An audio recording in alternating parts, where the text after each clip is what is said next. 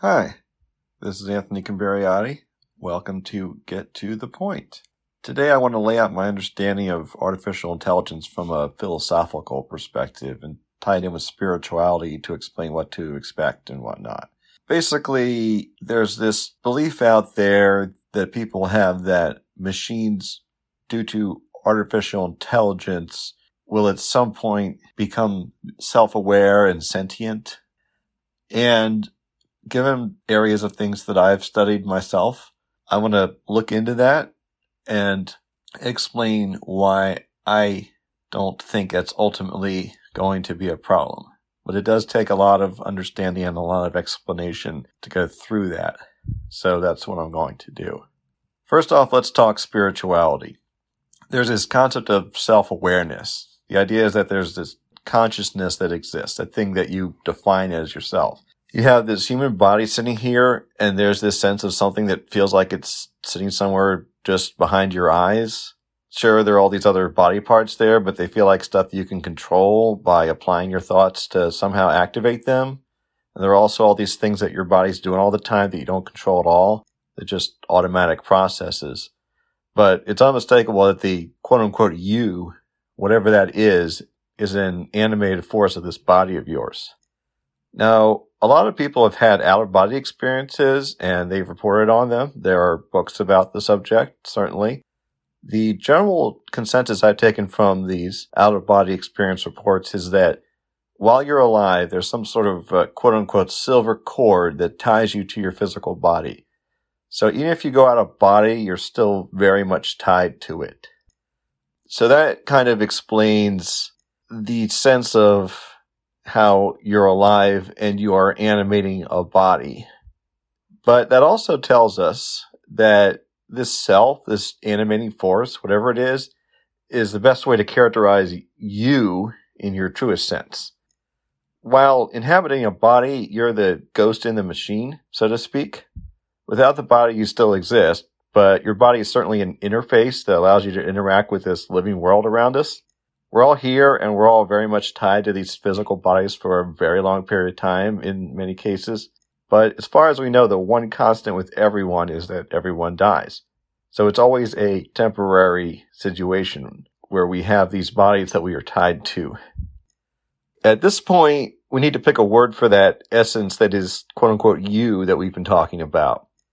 A few obvious possibilities come to mind: spirit, soul, and mind. Now, the word mind is generally associated greatly with the brain. Like I said, the body is an interface with the living world. So clearly the brain is able to do things like perform mathematical calculations and figure out logic puzzles. It's also able to learn information and recall that information. Or failing to recall it, a lot of times it'll recognize the information when it is exposed to it again anyway. In my own personal experience, I find that when I'm asleep and dreaming, a lot of my mind, in the rational and mathematical sense, just doesn't seem to be there. So from then I'm going to take the leap and say that part of this quote-unquote mind is actually very much physically part of the body. It might not all be in the brain, but that's an oversimplification that covers it enough for our purposes here. It's also worth noting that there's something out there called mental illness. When someone delves into how mental illness works, it becomes rather clear that there's something in there, something in the mind doing thinking and perhaps also feeling that feels like, quote unquote, the self, but it isn't actually the self. Rather, it's something else that's working contrary toward what the mentally healthy, quote unquote, self is trying to think and feel. So that gives us an even stronger argument to say that we really shouldn't use mind to define this ghost in the machine that we're talking about. So we come to spirit and soul. When I look at spirit and soul, I'd like to go back to Myers-Briggs personality theory. I see the spirit is very much tied to the N of Myers-Briggs. That's the intuitive part. The N it's a form of perception. Perception is basically an information intake process. The S with sensing is an intake process just like that. And S as an intake process is pretty straightforward and easy for a person to understand. So the N parallels that. So the very nature of an intake process shows us that we're talking about something that's already there before the quote-unquote self actually does anything to it. In other words, it could theoretically be there and exist, whether we perceive it or not. That's kind of how we think of the physical world. Even though technically with quantum physics, we know that it's not really there until or unless someone perceives it. But regardless, anything we're intaking is kind of going to get a reputation as being something that is not actually the quote-unquote self. So that's a good reason to argue that spirit isn't the appropriate name for this. Which brings us to soul. In Myers-Briggs, the soul would be tied to the F letter. That's feeling, which is a form of judgment. It parallels thinking with a T, where logic and rationality are applied. Feeling isn't so much about emotions and the off-seeming randomness of them, but rather it's actually about judgments that are value judgments. The idea is that one is making decisions that can't just be rationally calculated out. It's more about personal preferences. Like, say, I want to go to this restaurant tonight rather than that one because I just feel like going to one over the other. So this is something that you're doing with your own head. Specifically, if anything, it's more from the emotions within your head than the part in there that's like a computer processor. And since this is judgment, it's you acting on the world around you. It's output. And you can't have output without you yourself doing some sort of processing to create that output. So, bingo, that quote-unquote self that we're talking about sounds very much like a soul. So we'll use that designation for it. So, in our general everyday experience, we have this sense that there is our soul, and it's connected with the body and the mind and these intuitive inspirations and whatnot. And there are all these other souls walking around as well. So, how does a soul get into a body anyway? Well, I don't know if we can answer that specifically, but we can still talk about it. We have a pretty good sense of when a soul leaves the body, so maybe that can help inform us about when it enters. We know that if you stop certain physical processes from happening, the body dies and the soul leaves it. You have to do that whole breathing thing where you're extracting oxygen from outside your body and feeding it into all your cells. You have to have that heart beating and pumping all that blood around. And you have to have that part of the brain in there subconsciously telling all these body parts to keep doing their thing. When a vital system fails, the soul leaves the body. But all the other systems fail and stop too. Sometimes it seems that the soul just leaves the body when it, as they say, loses the desire to live. But again, this is an all or nothing process. Either you've got everything acting and operating and working, or you don't. But another thing that's worth thinking about is that every human body is made out of trillions of cells, and those cells themselves fit some definition of life as well. As a body is developing in utero, those cells are doing their own thing, and they end up connecting with the mother's body via an umbilical cord. So we honestly can't tell at what point the soul actually inhabits the body. We just know that it has to be all set to be a completely independent entity by the time the umbilical cord is cut, or stops functioning anyway. So that establishes the process of souls inhabiting bodies, though, of course, it doesn't answer our question of how the soul gets into the body. Maybe the soul just floats over and makes sure the body in utero has enough active functionality for its tastes, and then attaches that silver cord to it. It's quite the commitment, really. But obviously, something like that must be happening here. As an aside, I want to do a fun thought experiment here. In recent years, I've watched many episodes of this television show on the CW network called The Flash. I enjoy my superheroes with their superpowers quite a bit. Though I'm more of a Marvel fan overall, I did end up delving into DC more with the show Arrow featuring the Green Arrow and this so-called Arrowverse that they build up around it. The first show that expanded off Arrow was The Flash. It's less grounded and more tied to science fiction, so at one point it was certainly one of my favorite shows. Perhaps even my favorite show. Anyway, I bring up The Flash because he's perfect for this thought experiment. As many people know, The Flash's big thing is that he can run really fast. Now, as part of that, they've decided to give him this ability to travel through time. Presumably, running fast enough opens up time portals and such. It's all science fiction, so we're all taking a leap of faith to go along with it anyway, but what we're going to do here is talk about something from time travel that I really hadn't thought much about before watching The Flash, and that's the concept of time duplicates. Here's a scenario. The Flash has some sort of extremely long open stretch of space to run on, which goes around a circle. It's enough of a stretch that he'll be able to get up to speed in order to time travel, and it's long enough that he'll reach the same spot on the circumference of the circle, say, every 20 seconds.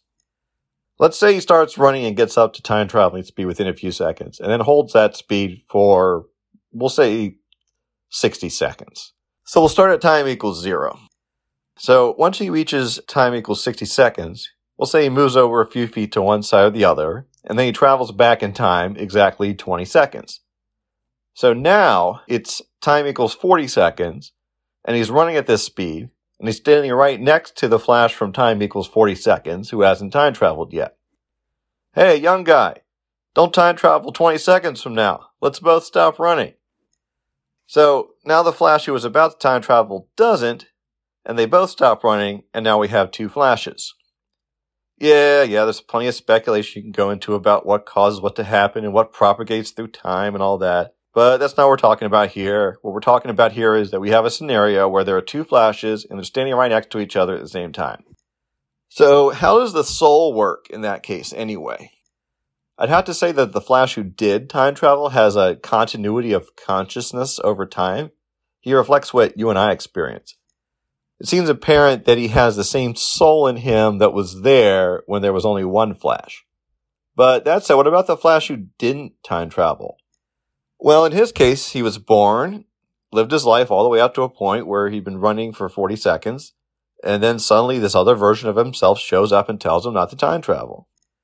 In fact, it very well may have been exactly the same soul that the other Flash had all the way up until that 40-second mark, when for the very first time he experiences something different from what the other version of Flash experienced. Now, let's say that you are the Flash. Are you just inhabiting one of the bodies and now suddenly there's another body standing there next to you with another soul in it? Did that soul exist all this time too? Did you split one soul into two souls? What would have happened if you said, hey, don't time travel, and then the other Flash said, nah, I'm still going to time travel anyway? Then he just disappears at the 60-second mark and you're still here. Does he become you? Does he go somewhere else? In a sense, he kind of closes the loop, sure, but maybe he doesn't become you and then he just crashes into you right when you show up. So maybe he doesn't, maybe he just disappears. I don't know what happens to him.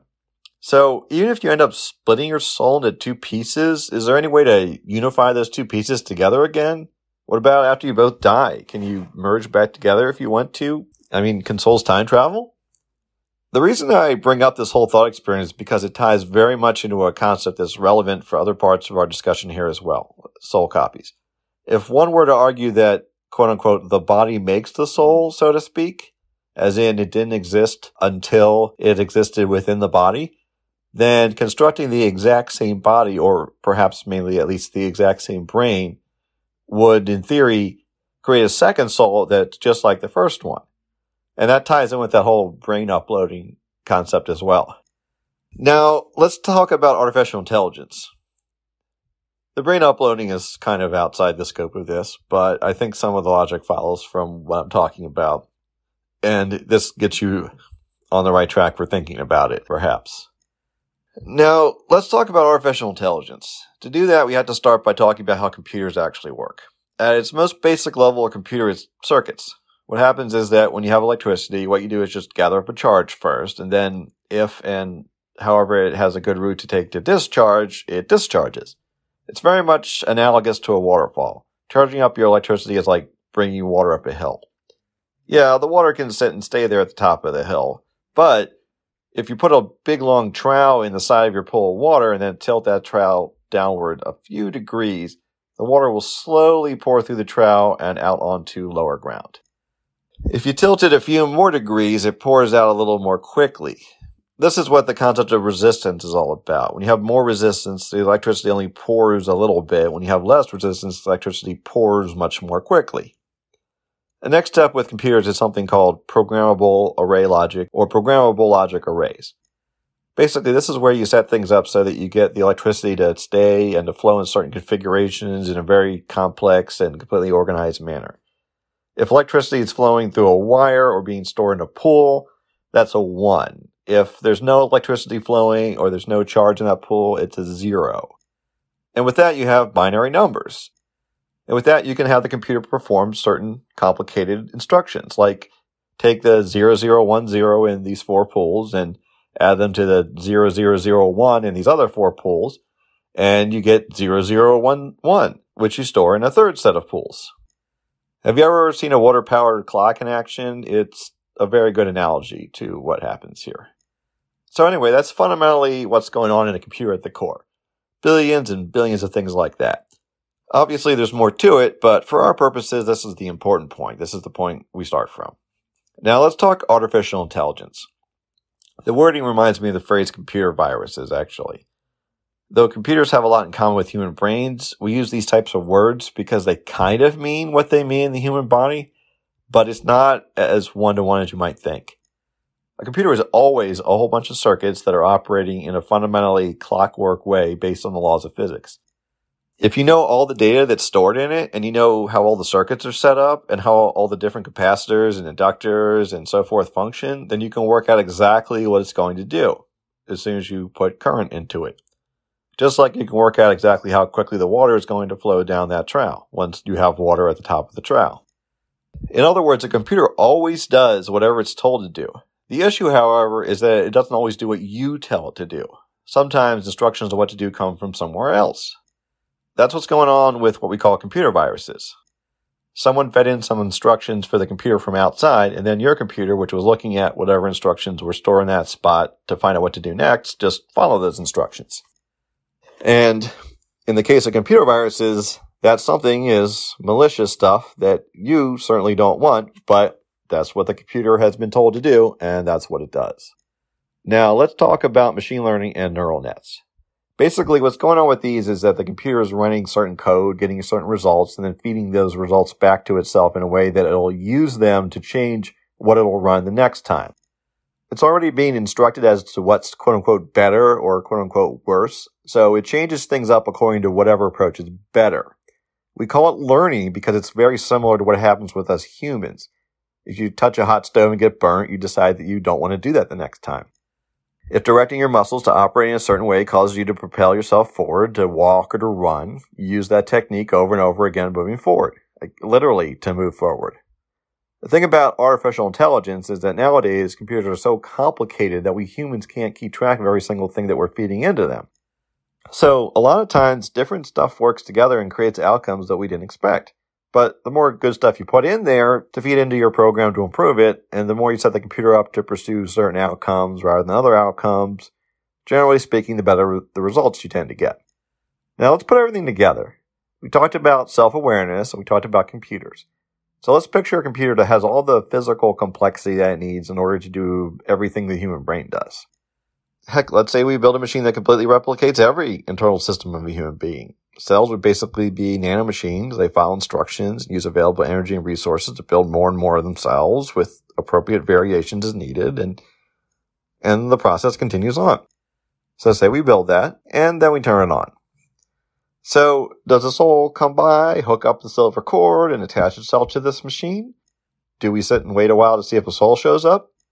What if we build 1 billion of these? Do 1 billion souls show up? What about uploading an existing soul from an existing body into one of these machines? Can you just make a second copy of that soul and now there are 2 of them? Or does the first body have to die and then you hope the soul from it just goes into the new android body you made from there? Or what? So those are the questions we're looking at with this. What's going on here? And is artificial intelligence going to become sentient and take over the world or not? So here's my judgment on all this. I don't believe the souls are going to inhabit android bodies, no matter their complexity. It just feels like the souls, for some reason, go into human bodies, and that is the standard way things work.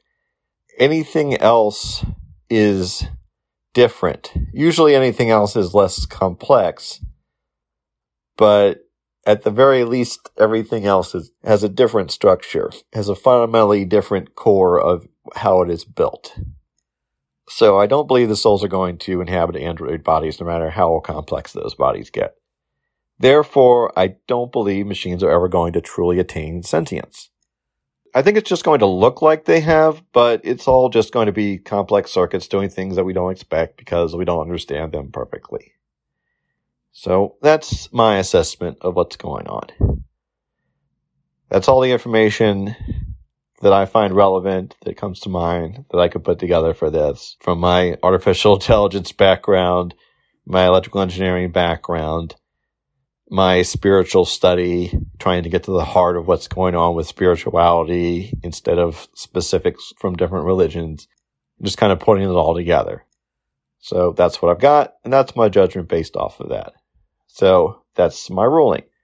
So what do you think? Do you accept all the premises that I put forth in this?